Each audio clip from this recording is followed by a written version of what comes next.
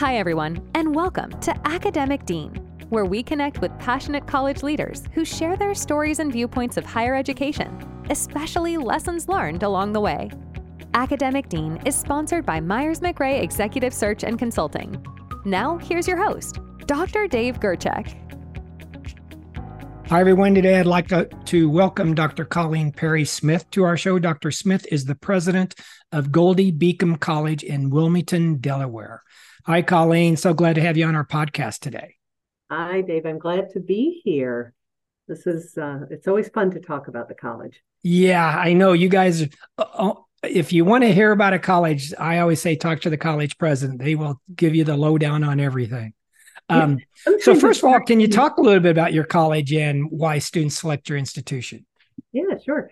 Goldey-Beacom is 137 years old now, and we were formed as a business college for the purpose of creating and educating a workforce for the business community in the general Wilmington, Delaware area. And that was our founding father was Harry Goldey, and Harry was a graduate of Bryant and Stratton, which was kind of like the granddaddy of the business schools. So he had gone there. He had gone to Millersville to become a teacher. So bringing together his Bryant and Stratton and his pedagogical understanding was a way that he saw he could help the community that he lived in. And so he formed the institution, and his love, though, was interesting. He loved business principles and all of that. But his thing was really business equipment. And while the typewriter had been invented and, been in use, but it wasn't really in use because they were kind of expensive for a long time. He was fascinated by that sort of thing, though. So he concentrated Goldey College and our predecessor institutions. We started out as the Wilmington Commercial College. He focused those really on business principles, using what business machines were available, but also business penmanship. And I always think about, in my spare time, I've been working for probably about, 15 years or so on family history. And so getting into Ancestry.com and the, census database and all of that. And you see, especially in the census data around the turn of the century, around 1900, everybody's handwriting looks the same. Well, that would be business penmanship, and that's what Goldey-Beacom taught. And Mr. Goldey went out and found the best business penmanship professor in the country, this guy named William Beacom. And he hired Beacom. So Beacom came and started teaching penmanship for Goldey. And then penmanship became shorthand. And so we started teaching shorthand as an institution. And Mr. Goldey was a fan of the Pittman method of shorthand, and Mr. Beacom was a fan of the Gregg method of shorthand. And they got into a fight. They didn't get along, and Beacom said, screw this, took his toys, went 2 blocks down the road and started his own college. So then you had Beacom College and Goldey College, and they competed against each other for 50 years. And then they decided to merge, which was a great decision. And, so they merged together, and now it's Goldey-Beacom College. And we were in downtown Wilmington for a long time. And in the early 1970s, as a lot of civil unrest was going on, and you had white flight out of the cities, Goldey did that. Goldey left downtown Wilmington and moved out into a suburb, the Pike Creek suburb. And so they built a campus in 1974, which is where we still are, on 24 acres, and then expanded the curriculum. We started out offering certificates and then became a junior college. Then we became a 4-year college. Then we added a liberal arts curriculum. And so now we offer a liberal arts curriculum and then a large business curriculum still. And we offer graduate degrees. We have various master's degrees really anchored by the MBA program, and then a DBA program as well. When I go to Rotary, there's the Downtown Rotary Club, and that's the big Rotary Club here in the area. So I go to Rotary, and I will have people telling me, I took my classes when Goldie was down at the corner of 10th and whatever we were. I hear it all the time. And they, when they were downtown, students lived at the YMCA. We even had athletic teams, and they played at the YMCA back then. So, Gosh, that's so neat that you can connect with the community with that type of history. Yeah, it really is. Yeah, neat. Because when you were formed, we're not well known. People tend to forget about us. We have great respect, though, in the area. Like, if you're going to hire an accountant, you come to Goldey-Beacom, and all the accounting firms know that. If you want the business leader, you come to Goldey-Beacom, and people know that. Gotcha. And we're starting to create that reputation in other areas. But the general public really, they don't know Goldey-Beacom. They don't know how to say it. And, so having that kind of connection to your community is something that I remind people about often, because, we deserve to be reminded. Sure. Oh, what's new on your campus? We have been, because of the change since COVID with, you don't have people, well, let me back up. You've got, for a while now, there's been a distrust of higher education. And do I really need to go to college? And college isn't going to get me the kind of job I need and all that kind of stuff. And for some people, that's probably true. For some careers, you don't need to be here. But for other careers, you need to be here. So what we are doing as a result of, that kind of narrative, but also just the change since COVID, where people are, looking more at certificates and shorter term training programs. Because we're small, because we're private, we can be pretty nimble. So we have created a number of certificate programs, and, to, 2 or 3 classes, 3 or 4 classes, and invited people, to look at those. And then at the graduate level, we'll stack those into a degree. So you could commit a certificate in something and it's stackable. So we've got that ready to go. And we're doing some of that at the undergrad level too. It's a little harder to change up things at the undergrad level because of, how degree programs have to look. But we've done some of that, and created a center for professional development and partnerships, where we're talking. We've got a bank that's headquartered here in the area, and we've been doing some training for them. And then we're expanding that. So we're trying to, and we have a very strong career services office. Better than 90% of our graduates are in career related activities within 6 months of graduation. And that's been true for us for a long time. We actually, we call everybody. We bug them until they tell us what they're doing. Whereas, sometimes you do a survey and then you extrapolate out the results. We don't do that. We actually call every single person. So you really know what they're doing then. Oh yeah. But we also do that because we want to, keep the relationship going. So we do that. But in order to be able to have that 90% rate, we have to have a strong relationship with employers. So our Career Services Advisory Board, we changed the name of it. I think it's the Career Services and Business Advisory Board, something like that. We meet regularly, and they come in and we talk about, here's what we're doing in this program. Where does it miss the mark for who you would hire? And they give us some strong, good feedback. And then we take that feedback and we have, we take it to the faculty. We have probably half a dozen faculty that serve on that committee now. And that's nice because they're right there in the conversation. And then we, get that into the curriculum committee for discussion and action if that's what they feel. So it's been kind of nice being at a smaller place because you can get stuff like that done pretty quickly. Yeah, good point. Well, you talked about certificates and stuff like that. How has your college adapted to the changing landscape of higher ed, like in relationship to technology and things like that? Yeah. We just hired 2 professors of practice, one in IT and one in data analytics. So people that are active in the field, and they can come in and help us shape our curriculum.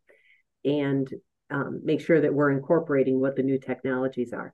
Then we also adapt through the use of partnerships, because that's really where you have to, it's to bring something to market on your own. You got to hire the faculty, you got to design the whatever it is, and then you got to advertise it and implement it.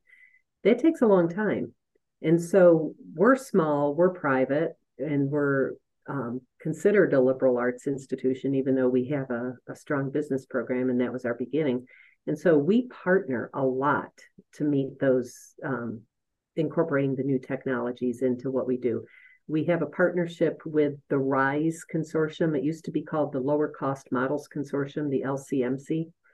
It's very cool. And actually, that would be a great podcast for you to talk to them. So we import what it is. Have you ever heard of this one before, the LCMC? No. Okay, very cool. Jeff Docking at Adrian College in Michigan is the granddaddy of it. And what it is, it's a consortium of private liberal arts institutions that got together and said, okay, we need to be able to incorporate new technologies into our curriculum, but doing so as the kind of school we are is going to be take a long time. It's going to be tough. So created this consortium, and for instance, in the field supply chain management, they went to a big name in supply chain management who happens to teach at Rutgers. That individual designed 4 or 5 classes, and then the RISE Consortium offers those 4 or 5 classes through RISE, and we can reach out and bring that in. So if I have a student that's interested in being a business administration major, but they'd really like to focus on supply chain management, they can get the classes they need through the consortium. It's a part of our degree program. Our faculty has already approved it. So the faculty have to vet everything, but we can bring that in, and that enables us to be able to keep pace a lot quicker than I could do it on my own.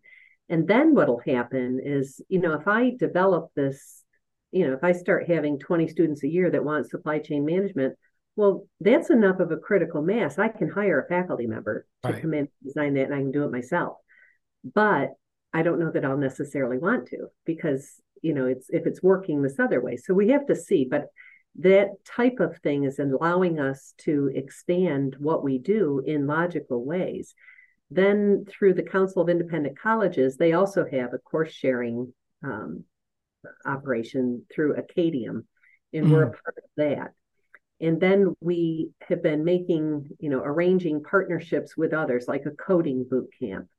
Yeah. So that, our students can go take a 12-week coding boot camp and then bring that back in to our curriculum, and we will give them like 16 credit hours for it, and it'll count toward their degree. And so that way I'm not having to, staff up to teach coding on my own. There's just no need for that. Right. So, it's keeping us more relevant, and it's keeping students. The consortium through CIC, I was talking to our registrar recently, and I want to say that he had calculated it was like more than $200,000. It was a big impact that we had, because students get off track sometimes. And through the CIC consortium, if they're off track and we're, I'm only offering the class they need once a year, they can go to the consortium, pick it up, bring it into us, gets them back on track, and I've retained the student.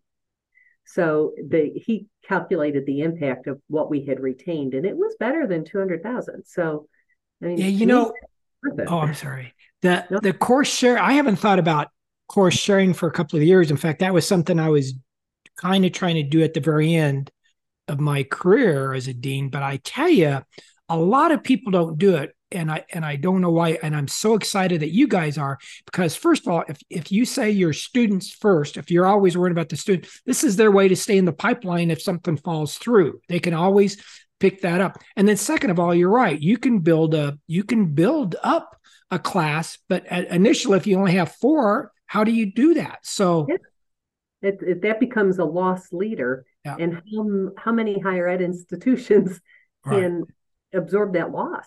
Right. Until it becomes the leader. Yeah. It doesn't. These are not the times where you can afford to do that. You might get a couple of calls from previous deans I know, because I'm going to say you need to call her because I agree. I am so excited for your students and for the institution. That's for some, it's so futuristic, and other people, they just do it and don't think anything about it. So it's very cool for you guys. Yeah. And for us, like, if I don't push that kind of thing, right, we can just die on the vine. Yeah. But, we can, because we're very affordable. We're one of those institutions my endowment's a little under 200 million, and 98% of it is unrestricted. So 98% of 200 million is a lot of unrestricted dollars. Yeah. And I can use that however my board allows me to use that. And so what we did was we rolled back tuition. We did a 50% tuition reset, and did that for fall of 21. And, timing is everything. So COVID really messed that up. You didn't get the bump that you had, but we went from 25.5 down to 12,750 at that point, which is what we were given. That was typical anyway, because we had been scholarshiping students at about 50% of the cost anyway. So it just made it more transparent. But, whereas a lot of institutions discount tuition by, you take in tuition and then you give it back to others in the form of aid. That's primarily not, we probably do some of that, but that's not primarily what we do. We use that endowment money and just, pay ourselves and advertise the lower cost of tuition. And then, so that cost of tuition this year, I have it someplace. I think it's $13,050 is the tuition. So for 1 year. So that's pretty good. Where else are you? I'd say that's really good.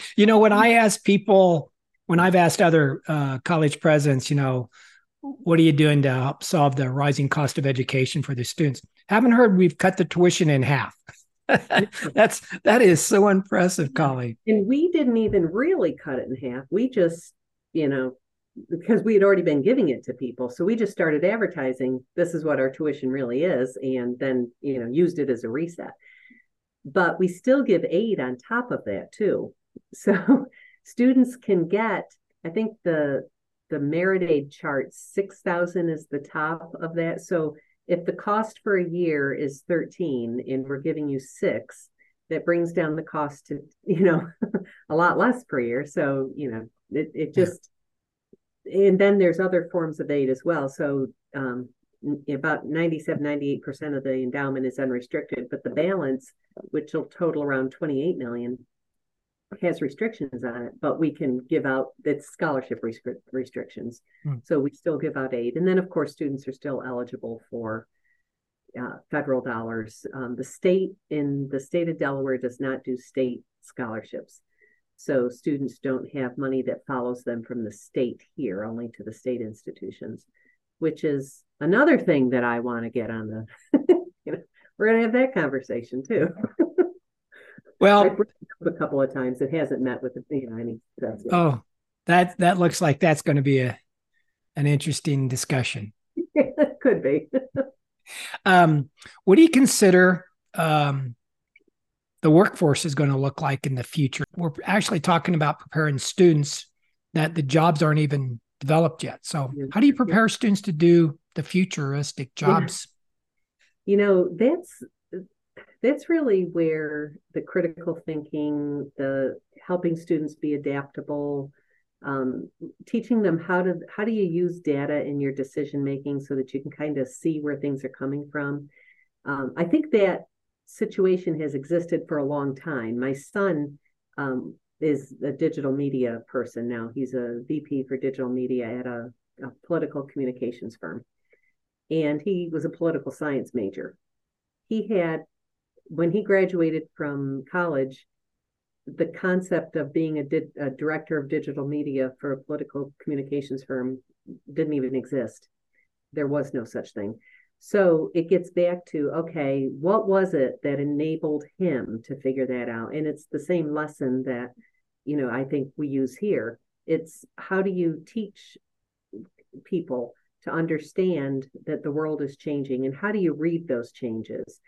And how do you prepare yourself for that? So you want some broad-based understanding.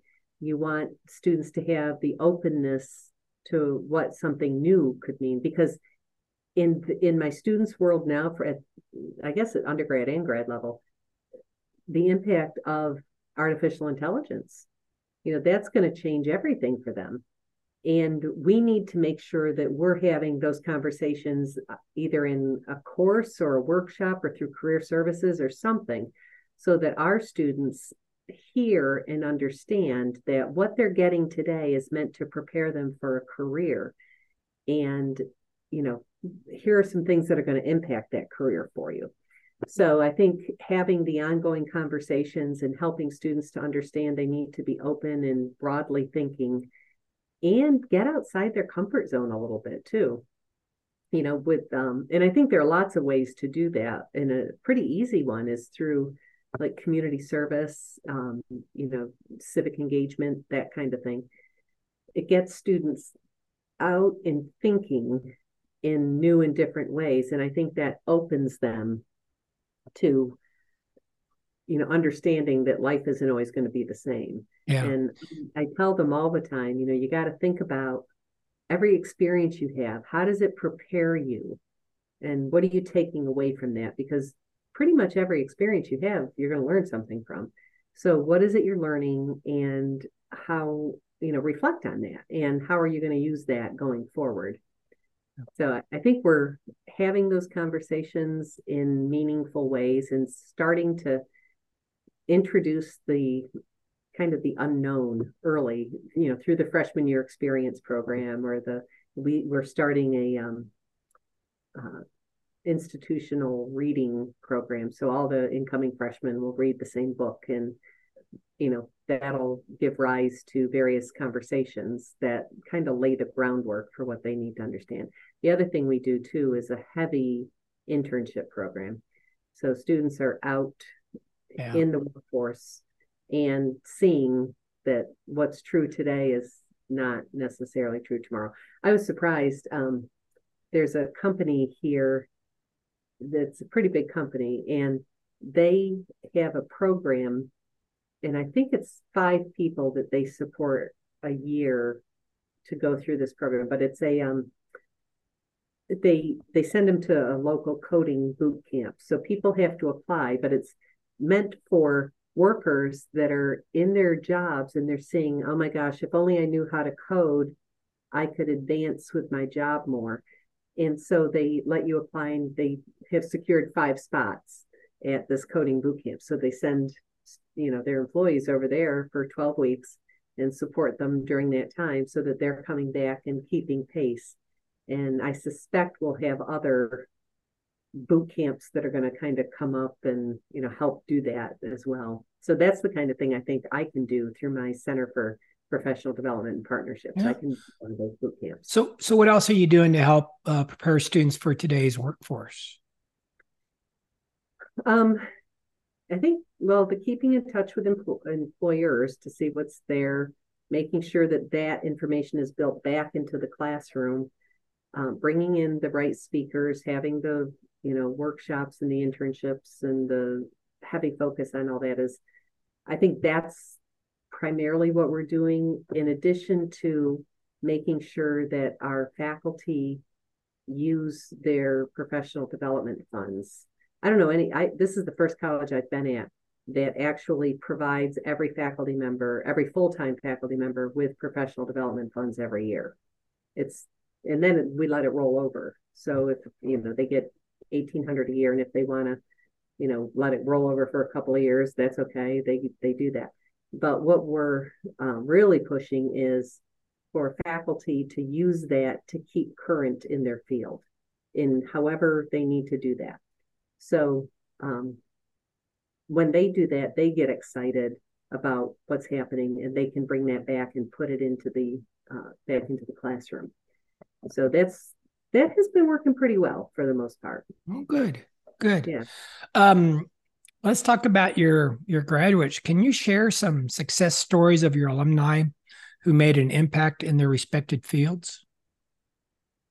Yes. And we're now a part of, I get a download every day. I think it's called Merit Pages. So whenever Goldey-Beacom is listed in the, in the news, you get these, you get made aware of it.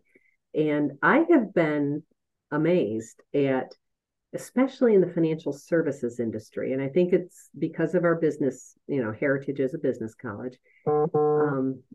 We have had people that have gone on to become leaders in all of the financial services, whether it's banking, JP Morgan Chase. I'm always amazed. All of a sudden I'll get something from someone and it's a very high level person at JP Morgan Chase or Bank of America, Wisfis Bank, which is a more local bank. And then we've had pretty high level people at Raymond James, Merrill Lynch, some of those investment firms. And we invite them to come back and talk to our current students, and they can either come back in person or we'll do it virtually with them, whatever works for their situation. And I have been impressed with the positions that they have ended up in and the impact that has been made. Long ago, we haven't had any recent governors, but we have had 3 governors of the state of Delaware that have come through Goldey, which doesn't surprise me really, because a lot of times governors were business leaders, and so they came here and then they've gone on to do that. The DuPont as a company, DuPont has been heavily influenced by Goldey-Beacom. We had a long-term program with them. We don't have it any longer, but they still hire a lot of our folks. But we had co-op type programs with them where students would come work. They would work half a day at DuPont and they would come to school for the other half a day. Or they might come and be in a one semester with us and then go do a semester there and back and forth.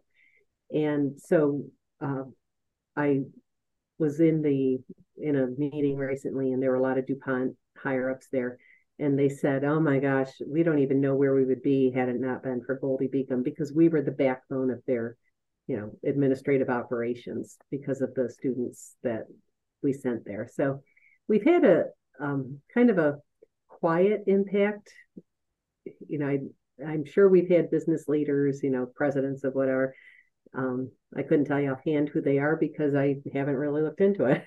It's been kind of busy the 4 years I've been here, but we do have a lot of influence with a lot of area employers because students have risen to the top. Yeah, well, let me follow up on that. What are you doing to collaborate with your local businesses to meet regional challenges? Well, through our Center for Professional Development and Partnerships, we are out talking with them and saying, help us understand what your needs are. What are the stressors you're facing? And let's see if we can find a response that we can do. And sometimes we can and sometimes we can't.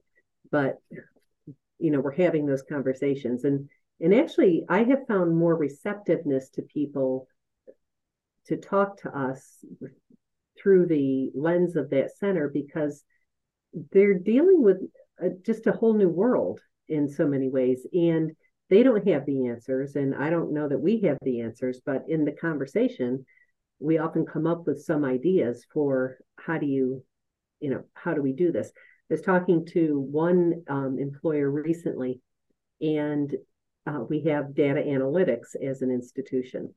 And one of the needs that they have is, okay, we need people, who are able to take big data, take a look at it, and really analyze what it's saying and help us to make decisions based on that. But what they also need is, how do you depict that? So data visualization. So how do you take the analysis that you've done and convey it in a way that everybody can understand it? And oftentimes that's visually. Well, I don't have graphic design, but Delaware College of Art and Design does. And so they have we can work with them and do work with them. And our students can, especially data analytics, they can go from our program to DCAD, take the classes they need there, and then be able to do a better job of visualizing data, which is a direct response to the employer saying, this is what I really need. And so, again, it gets back to that partnership thing, though, because I don't need to reinvent the wheel if I've got it just 5 or 6 miles down the road. Sure. Yeah. Well, with the success of lifelong learning and continuing ed, what type of opportunities do you offer students for both personal and professional development? We encourage them to always be lifelong learners and to understand that their career there's something that's true today that might not be true tomorrow, or it's, you're well prepared for today, but to keep up, you're going to have to keep going. So we encourage them to come back for coursework or certificates or workshops, if needed. We also, through career services, though, keep an ongoing dialogue with those that are interested. And sometimes they don't know that they're interested until 10 years later, and then they call back. But then, we'll talk with them. And sometimes it's not us that they need. They need ongoing professional development, but they might need what the community college offers, or they might need something that's not, we're not going to do and don't do, but you can here's something that you can add to your knowledge base. So we try to work through career services one-on-one with people for what it is they learn. And that's not unusual to have people coming back to us.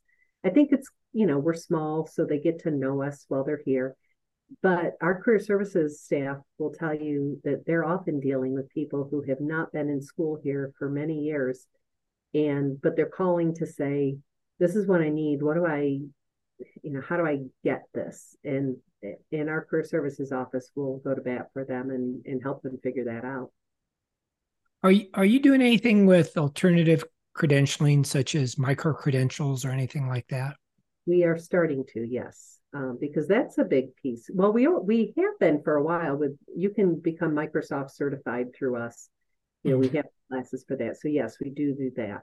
And then in other areas, if there's a micro-credential out there that we can handle, like SHRM, we have a very the undergrad and grad level HR courses. We train a lot of people in business with a concentration in human resources.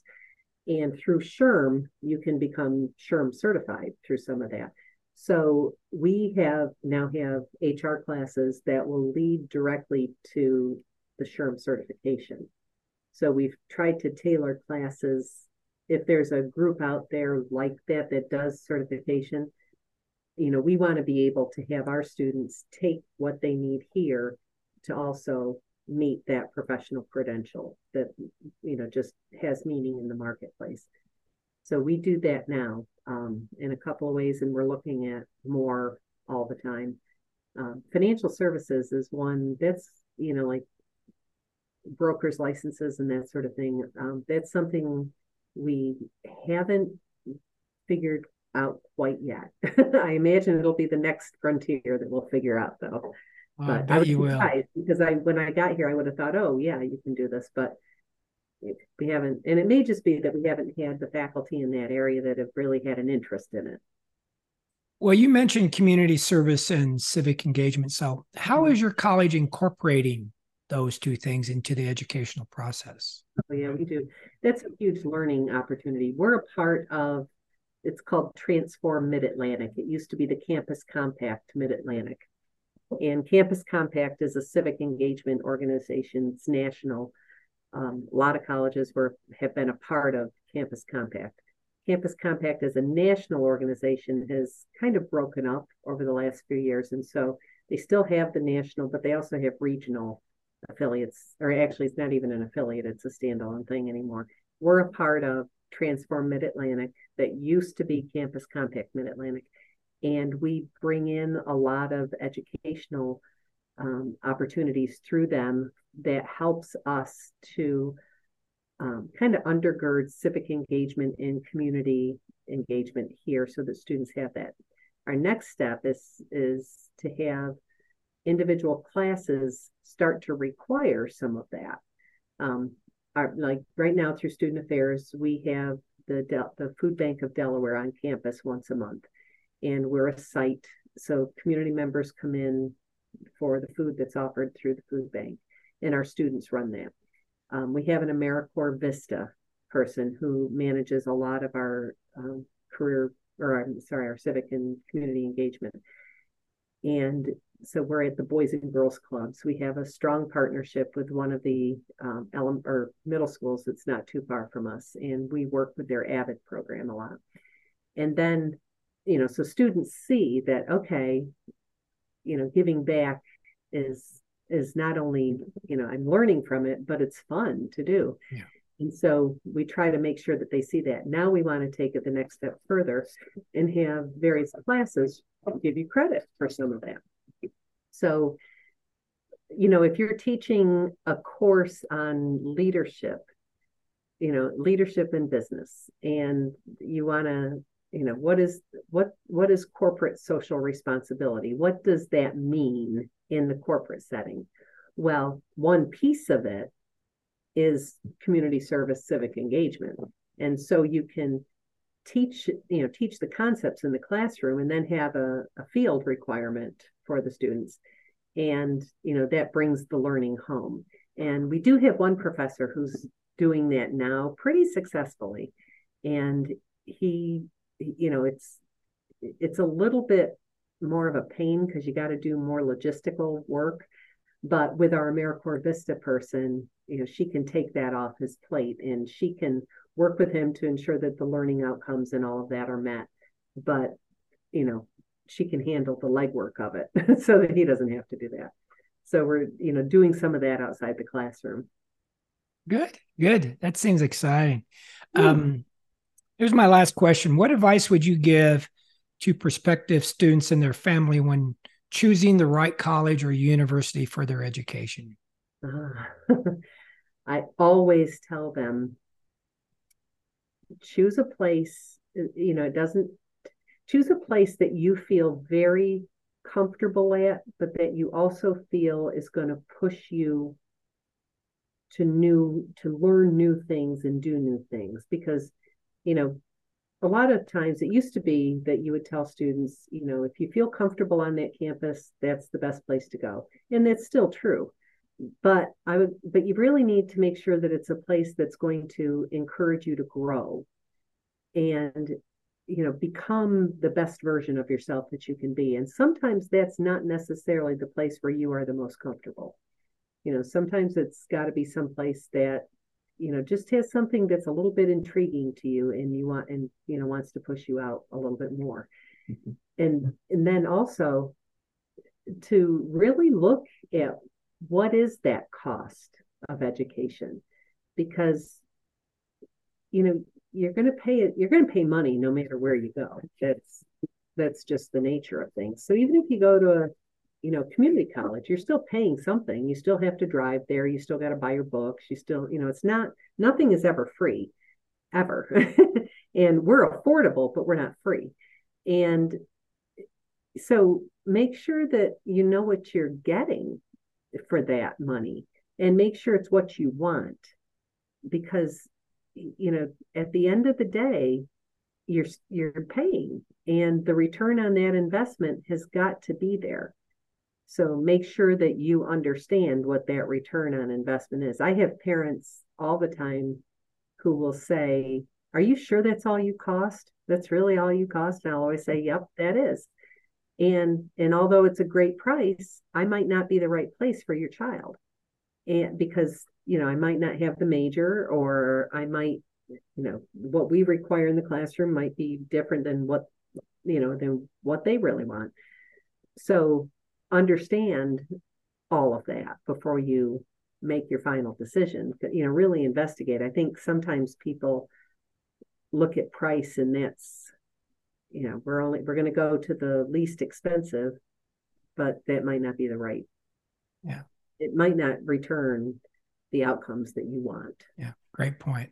Well, Colleen, thanks so much for being on the podcast. I really enjoyed our conversation. You're welcome anytime, and you have a wonderful day. You too. Well, that wraps up today's episode. Thanks everyone for listening.